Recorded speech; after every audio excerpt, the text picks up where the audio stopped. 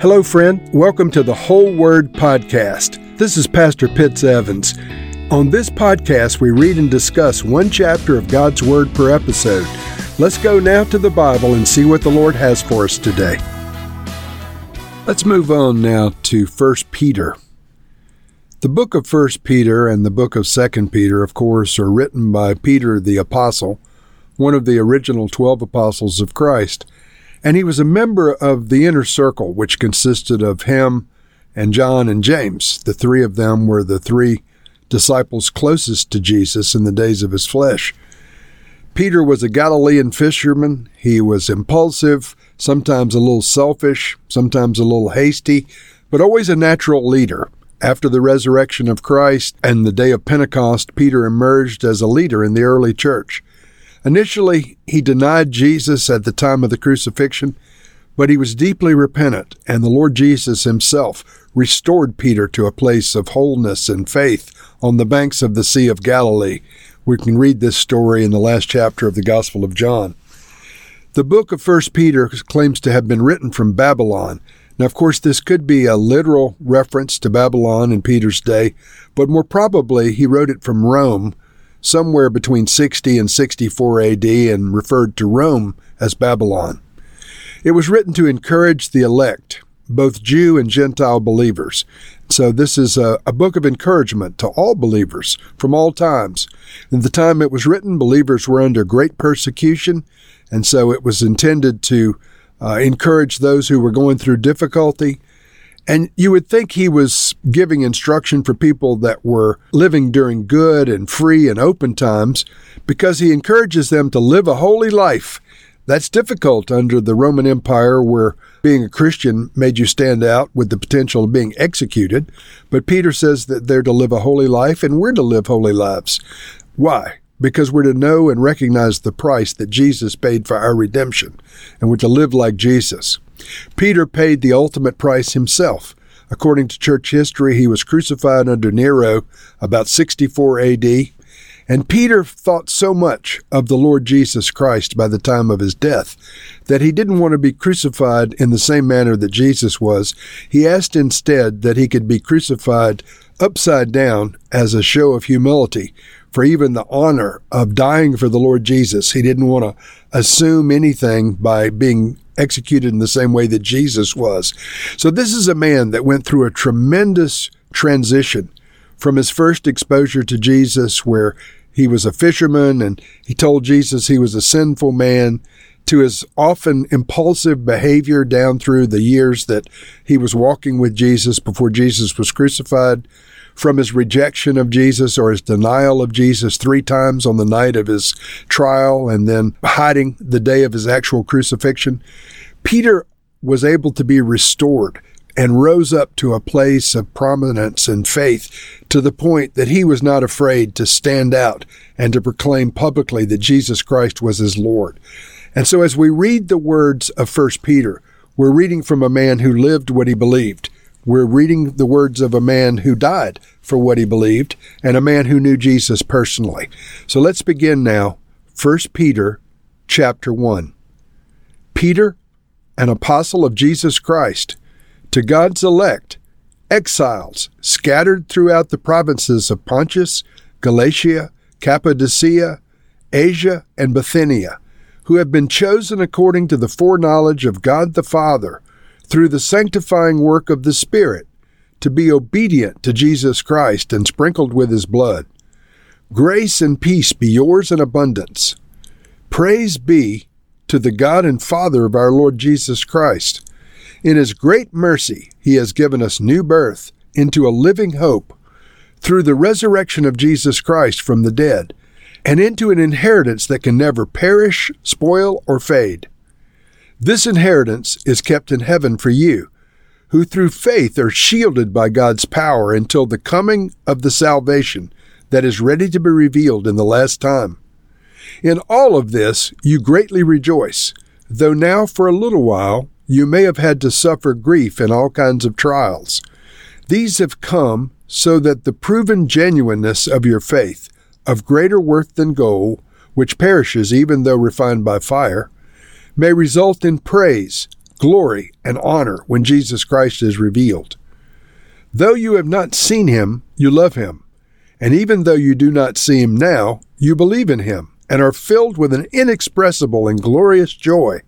For you are receiving the end results of your faith, the salvation of your souls.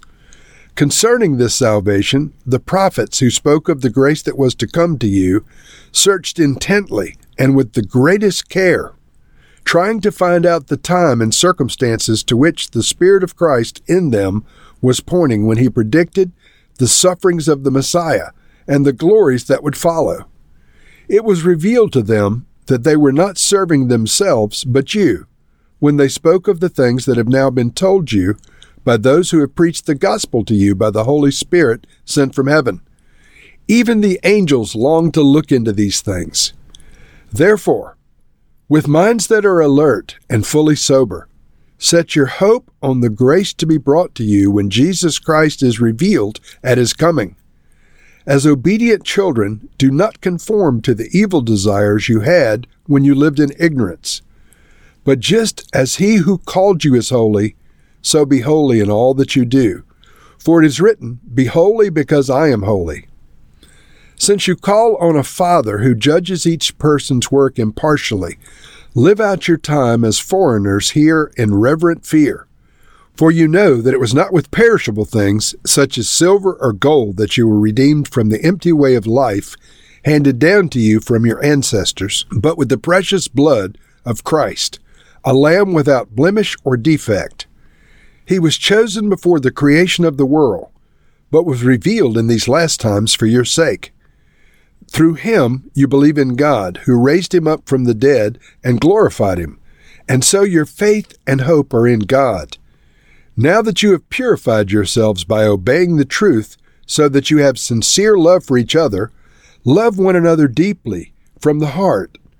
For you have been born again, not of perishable seed, but of imperishable, through the living and enduring Word of God. For all people are like grass, and all their glory is like the flowers of the field. The grass withers, and the flowers fall. But the word of the Lord endures forever. And this is the word that was preached to you.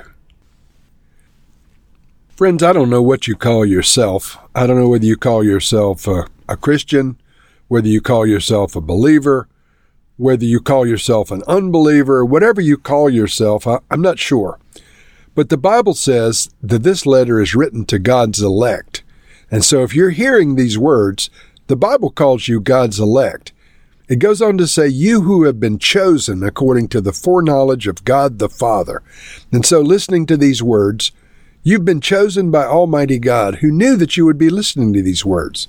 The foreknowledge of God is expressed here in your ears, in your hearing. And through these words, the sanctifying work of the Holy Spirit has come on you to be obedient to Jesus Christ. Why? Because we're sprinkled with his blood. Peter prays that grace and peace would be ours in abundance. Peter speaks of the new birth that is ours in Jesus Christ. He writes, Praise be to the God and Father of our Lord Jesus Christ. In his great mercy, he has given us new birth into a living hope through the resurrection of Jesus Christ from the dead, and into an inheritance that can never perish, spoil, or fade. This inheritance is kept in heaven for you. And so we see that we have not entered into the fullness of what Jesus died to give us. We have been born again. We've received hope, a living hope, through the resurrection of Jesus Christ from the dead. But there's an inheritance for each of us who serve the Lord, for each of us who have trusted Jesus, made him Lord of our lives, and have set our hearts toward heaven. There's an inheritance that is set aside for each of us that can never perish or spoil. Peter goes on to tell us that trials refine our faith in Jesus. He says, You should greatly rejoice, though now for a little while you may have had to suffer in all kinds of trials. These have come so that the proven genuineness of your faith, of greater worth than gold which perishes even though refined by fire, may result in praise, glory, and honor when Jesus Christ is revealed. And so trials refine us. Trials push us into the arms of the Lord. I often tell people that difficulty comes on all men, but the difference in response is what determines our destiny as believers. You only have two possible responses when something really difficult comes on your life. You can pull away from the Lord, or you can draw closer to the Lord. You can't remain the same when you go through the extreme difficulties that all men are subject to in this life. But we need to draw near to the Lord when we go through difficulties and trials and tests. Peter talks about his coming. He says, concerning the salvation, it was revealed to them, the prophets, that they were not serving themselves but you when they spoke of the things that have now been told you by those who have preached the gospel to you by the Holy Spirit from heaven. Even angels long to look into these things. And so, my friends, these things that have been revealed to us through Holy Scriptures and through the Word of the living God, the angels are curious about the nature of salvation and what God has done for us. I'm sure the angels were very curious about the Lord when He became incarnate as the baby Jesus and went through the stages of growth and development that all humans do. But our lives are being shaped, even as Jesus' life was shaped from His birth. He was indeed the God-man, the Son of God, the Son of Man, but He grew and developed and became our Lord and Messiah in the days of His flesh. He was God Almighty from the beginning to the end, but He became our Savior by His obedience and the things that He went through in this life. The Lord who is holy has called us to be holy. The Lord Jesus who overcame has called us to overcome. And so, Lord, we just ask that we would shape our lives to become more like Jesus day after day. Lord, we ask you that you would help us with the evil desires that come on us. God, help us to not submit to those desires. We recognize that trials and difficulties are common to man. We ask you, Lord, that our trials and difficulties would cause us to draw nearer to you. Lord, may all that we do result in praise and glory and honor for you. Lord, we thank you that there is an inheritance and a hope ahead of us in eternity for those of us who have submitted to your lordship. Lord, we pray that we would live with an awareness that you really are our greatest reward. We have you now and we have you in eternity. We thank you, Lord Jesus. Amen.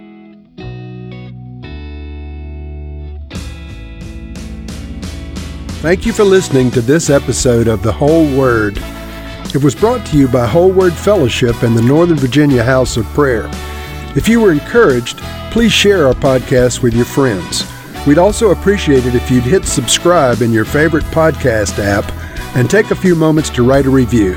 If you'd like more information on our church and our ministry, you can go to wholeword.net or wholewordpodcast.com for more information. Thank you again, and may the Lord Jesus bless you today and always.